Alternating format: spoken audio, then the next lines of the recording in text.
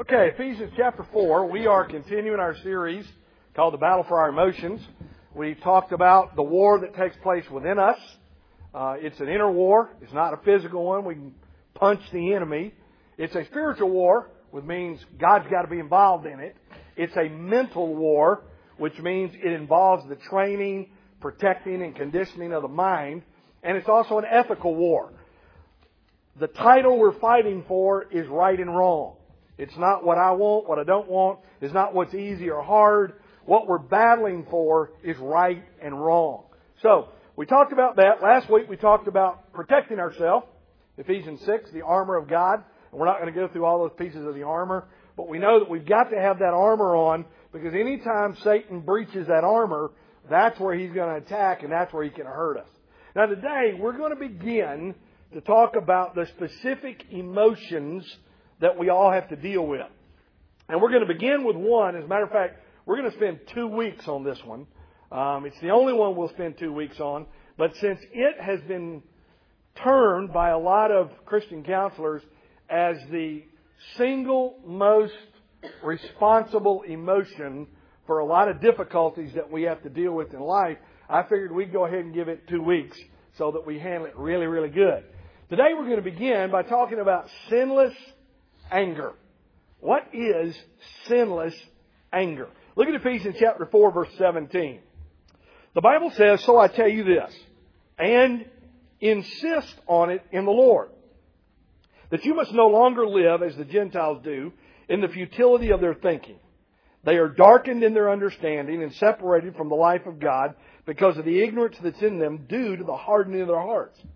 Having lost all sensitivity, they have given themselves over to sensuality so as to indulge in every kind of impurity with a continual lust for more. You, however, did not come to know Christ that way.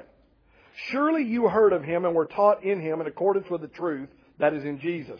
You were taught, with regard to your former way of life, to put off your old self, which is being corrupted by its deceitful desires, to be made new in the attitude of your minds." There it is. How do we change? We've got to change the attitude of our minds. Remember, our war is a mental war going on inside of us. Verse 24, "And to put on the new self, created to be like God in true righteousness and holiness." And let me stop here for just a second. What Paul is doing is he is addressing the church at Ephesus, and he says, look, we are believers. But as believers, we've got some things that we have to actively be doing every day. Just because I became a believer, it doesn't mean that my responsibility and my activity in the Lord stops because I now have my fire insurance policy from hell. There is now more to this than just being saved. He says, so let me give you the example of what I'm talking about. Verse 17, before you became a Christian, you lived like the Gentiles, the unsaved people did. Number one, they don't want anything to do with God. Their thinking is futile. The word there means profitless or empty. Their process, their philosophy, everything that they think is important is empty. It's profitless. It means nothing. You live your life like that, you die, and you've accomplished nothing. Your life meant nothing. It had no purpose. The reason they got that way is because of their ignorance, and the reason they remained ignorant is because their understanding was darkened because they were hard in their heart. When people tried to teach them wisdom, they wouldn't listen. I don't want anything to do with this. And so they hardened their heart, and as their hearts got harder and harder, they began to give themselves over to every form of wickedness, which only leads to a lust for more. That's why a drug addict who takes their first puff of marijuana ends up frying their brain on crystal meth. Because after a while, the one puff of marijuana don't work. And there is a continual, as Paul said, lust for more. And that's what the flesh does. It brings us in, traps us, and then creates this increasing lust for more wickedness until it finally leads us down the road that Satan wants us to go down, and that is the road of destroying our life. Paul said that's how they live. But notice what he says in verse 20. You, however, did not come to know Christ that way. So here's what he says. I'm just reminding you guys that this is what life used to be like. But now you know Christ. And you know that when you came to know Christ, that's not how He wants us to live. So how do we live the way He wants us to do? Well, there's a process. We got to put off the old things that we struggle with, and we got to start putting on the new stuff, which is the stuff that makes us more like Jesus. That process is called progressive sanctification. It is the process whereby, a little at a time, God works in our lives as we grow spiritually and we mature spiritually through a knowledge of His Word, as we obey it and put it into practice, then we slowly begin to become more like Christ. Now, please remember, this is not some great big gigantic boom overnight change. This is not the 24-hour makeover. This is a slow, little bit here, little bit there change as we get victory over little areas of our life for the rest of our life. Then the day's coming when we either die or we're raptured out of here and we meet Jesus and He gets rid of the sin nature and we get our perfect bodies and then we're complete. We don't ever have to worry about that again. But until we get to that point, we got to go through this process every day. All right? Now, he starts in verse 25 and he says this: now that you understand, because of what we used to be like and because of what God wants us to be like, there's got to be some changes. Let's talk about some specifics. Verse 25. Therefore, each of you must put off falsehood and speak truthfully to his neighbor, for we're all members of one body. And I love this. Paul said, just be honest. Just be honest. There's no perfect people. There's no perfect people. Paul said, I haven't arrived. There are no perfect people. We all struggle. Romans 7, Paul said, the things I don't want to do, I do them. The things I want to do, I find it hard to do sometimes. There are no perfect people. You know, the only way for you and I to get victory in our Christian life and grow in the areas of our life where God is working is for us to be honest with ourselves and with each other. Anger. Do you ever struggle with anger? I do. I got 8 kids. I am an increasingly angry man. It just happens. We're human. It happens. And it doesn't do me any good to try and sit up here and make everybody think, well, Bill is the holy and righteous Reverend Crockett, and he never does it. Oh, I bet he never gets mad. Never. Of course I do. And I can tell you this. If the New England Patriots win the Super Bowl, I'm going to be angry. Just kidding. I really don't care. My Tennessee Titans are not even close to the Super Bowl, so I don't care. The truth is, Paul says, be honest.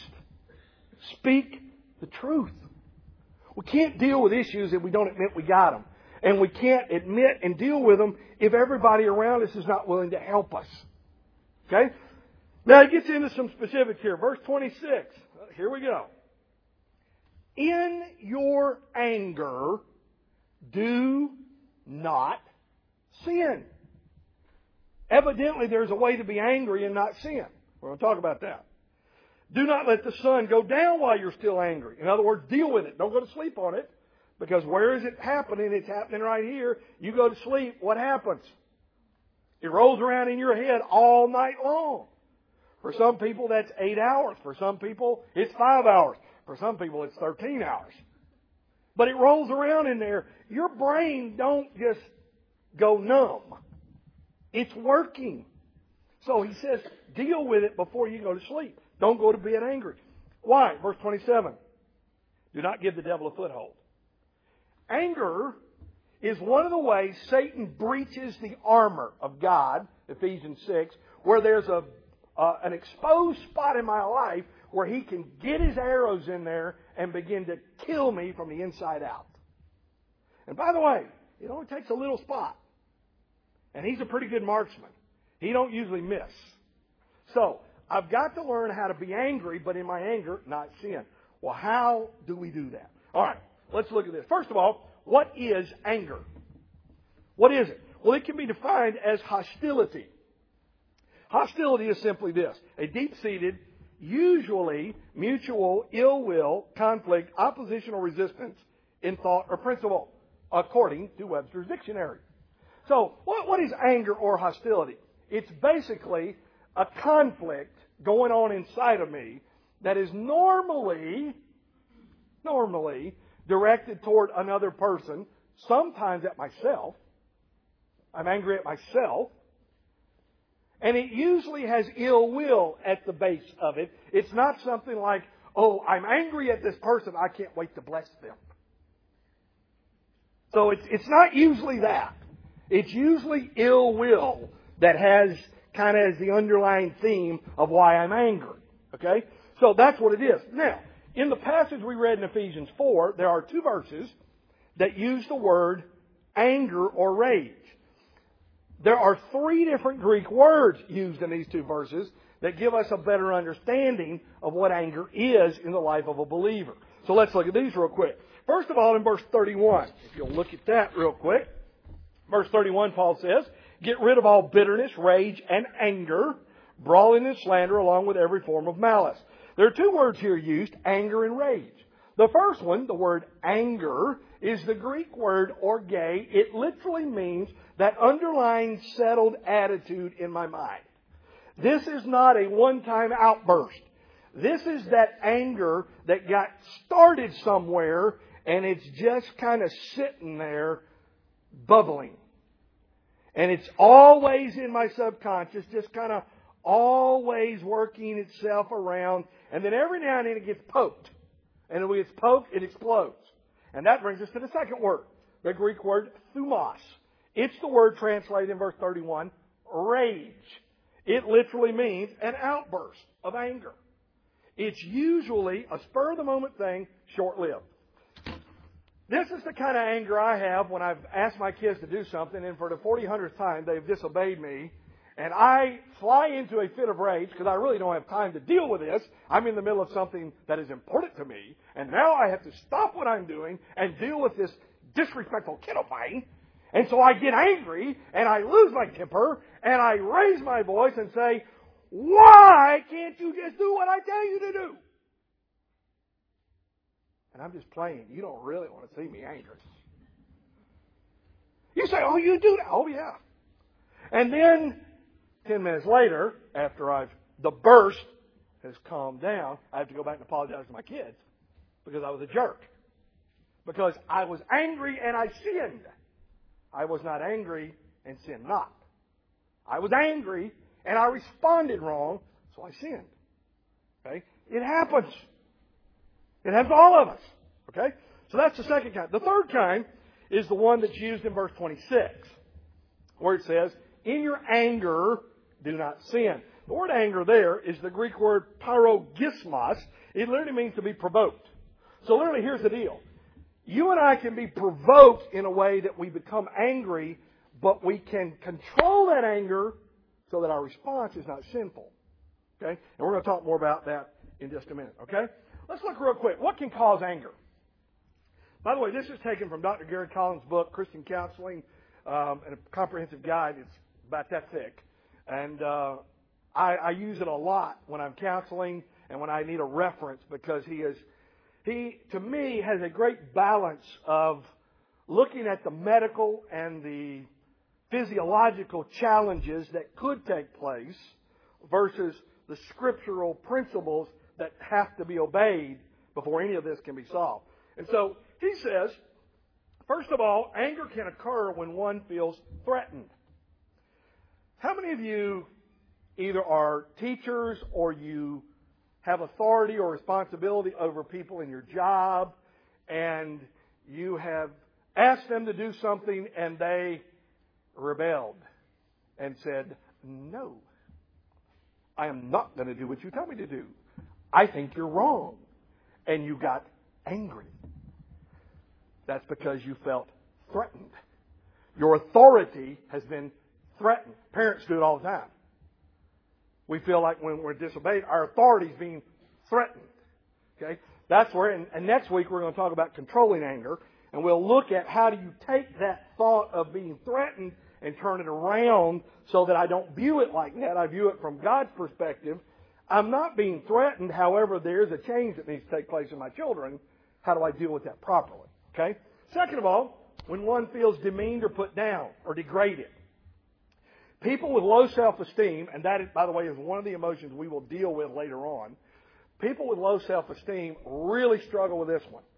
Because anytime they are corrected or instructed or called out on something, they immediately, because of this underlying attitude that I'm not worth anything, I'm no good, I'm not valuable, they immediately interpret that as being put down or demeaned, or told, I'm stupid, I don't know what I'm doing. When the truth is, and you'll see this when we get to that, when you realize that you are the most valuable person in your body to God, which is why He made you, it doesn't matter what other people think about you. You are valuable to God, and that's all that matters. And you don't need to feel that way about yourself. God made you a perfect person for what He needs to do in your life, and you don't need to feel that way. So, that's one of the things where we'll deal with two different emotions, that when you get victory over both of them, it actually helps everything. But that's another thing. And then another one is when one is blocked or hindered from progress toward a goal or desire. I had the perfect example of this the other day. How many of you have ever been working on a project on one of them stinking computers, and you had a deadline, and you only had a short amount of time to get it done, or you were going to be late, and that stinking computer locked up, and you couldn't finish? And so you spent 5 hours trying to figure out what is wrong with this stupid computer. It only took you 45 minutes to do the project once you got it fixed, but it took 5 hours to fix a stinking computer. I spent all day Friday fixing a stinking computer. I had things to do. I got angry. What was the problem? I was being hindered. I was blocked from getting to a goal I had, so I got angry. By the way, this same thing happens a lot when you're trying to get that promotion at work and something happens and you get blocked. Or how about this? When you get married, you got a budget. One of the partners says, I want this. The other partner says, the budget can't afford it. The first partner gets angry because the second partner won't let me have what I want.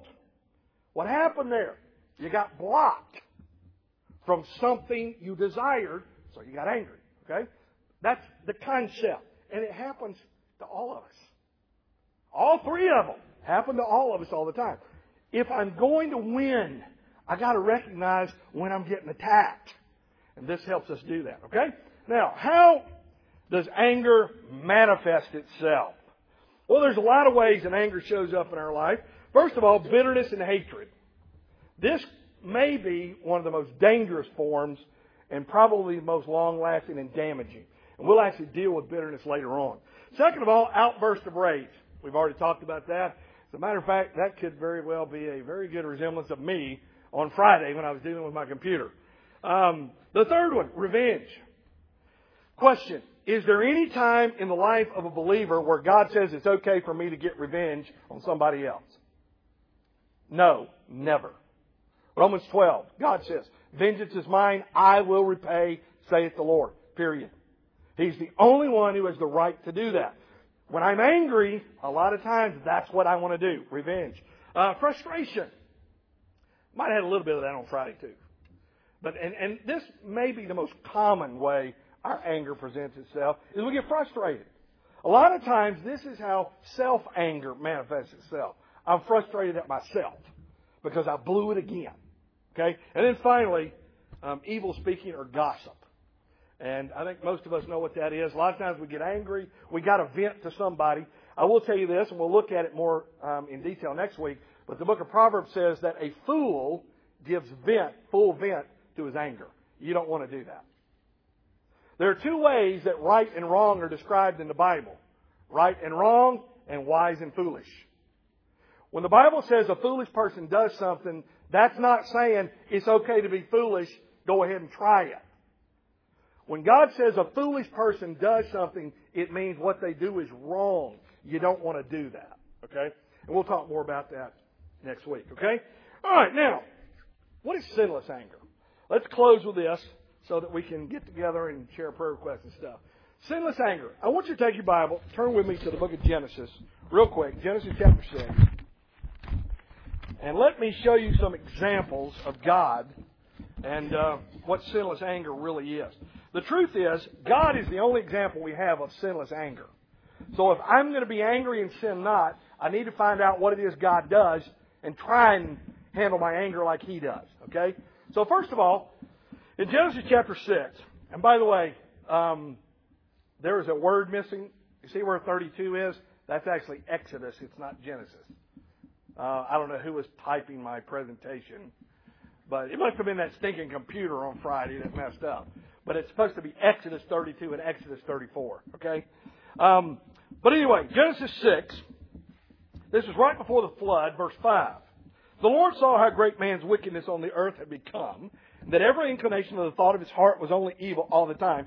The Lord was grieved, good word, that he had made man on the earth, and his heart was filled with pain. Two words here that describe God's anger. What is God about to do? He's about to wipe everybody off the face of the earth. Everybody and every living thing, except for Noah, his family, and 2 of some animals and 7 of others. I would say he's probably angry. But you know how his anger is described? He was grieved and his heart was pained. That's how God gets angry. God doesn't get angry, I'm mad at you, I'm going to get revenge. God is hurt by wrongdoing. Notice something else. His anger was aimed towards something that was wrong and wanting it to be right. Okay? Now take your Bible, turn to Exodus chapter 32. Exodus 32. And let's look at another situation where God became angry.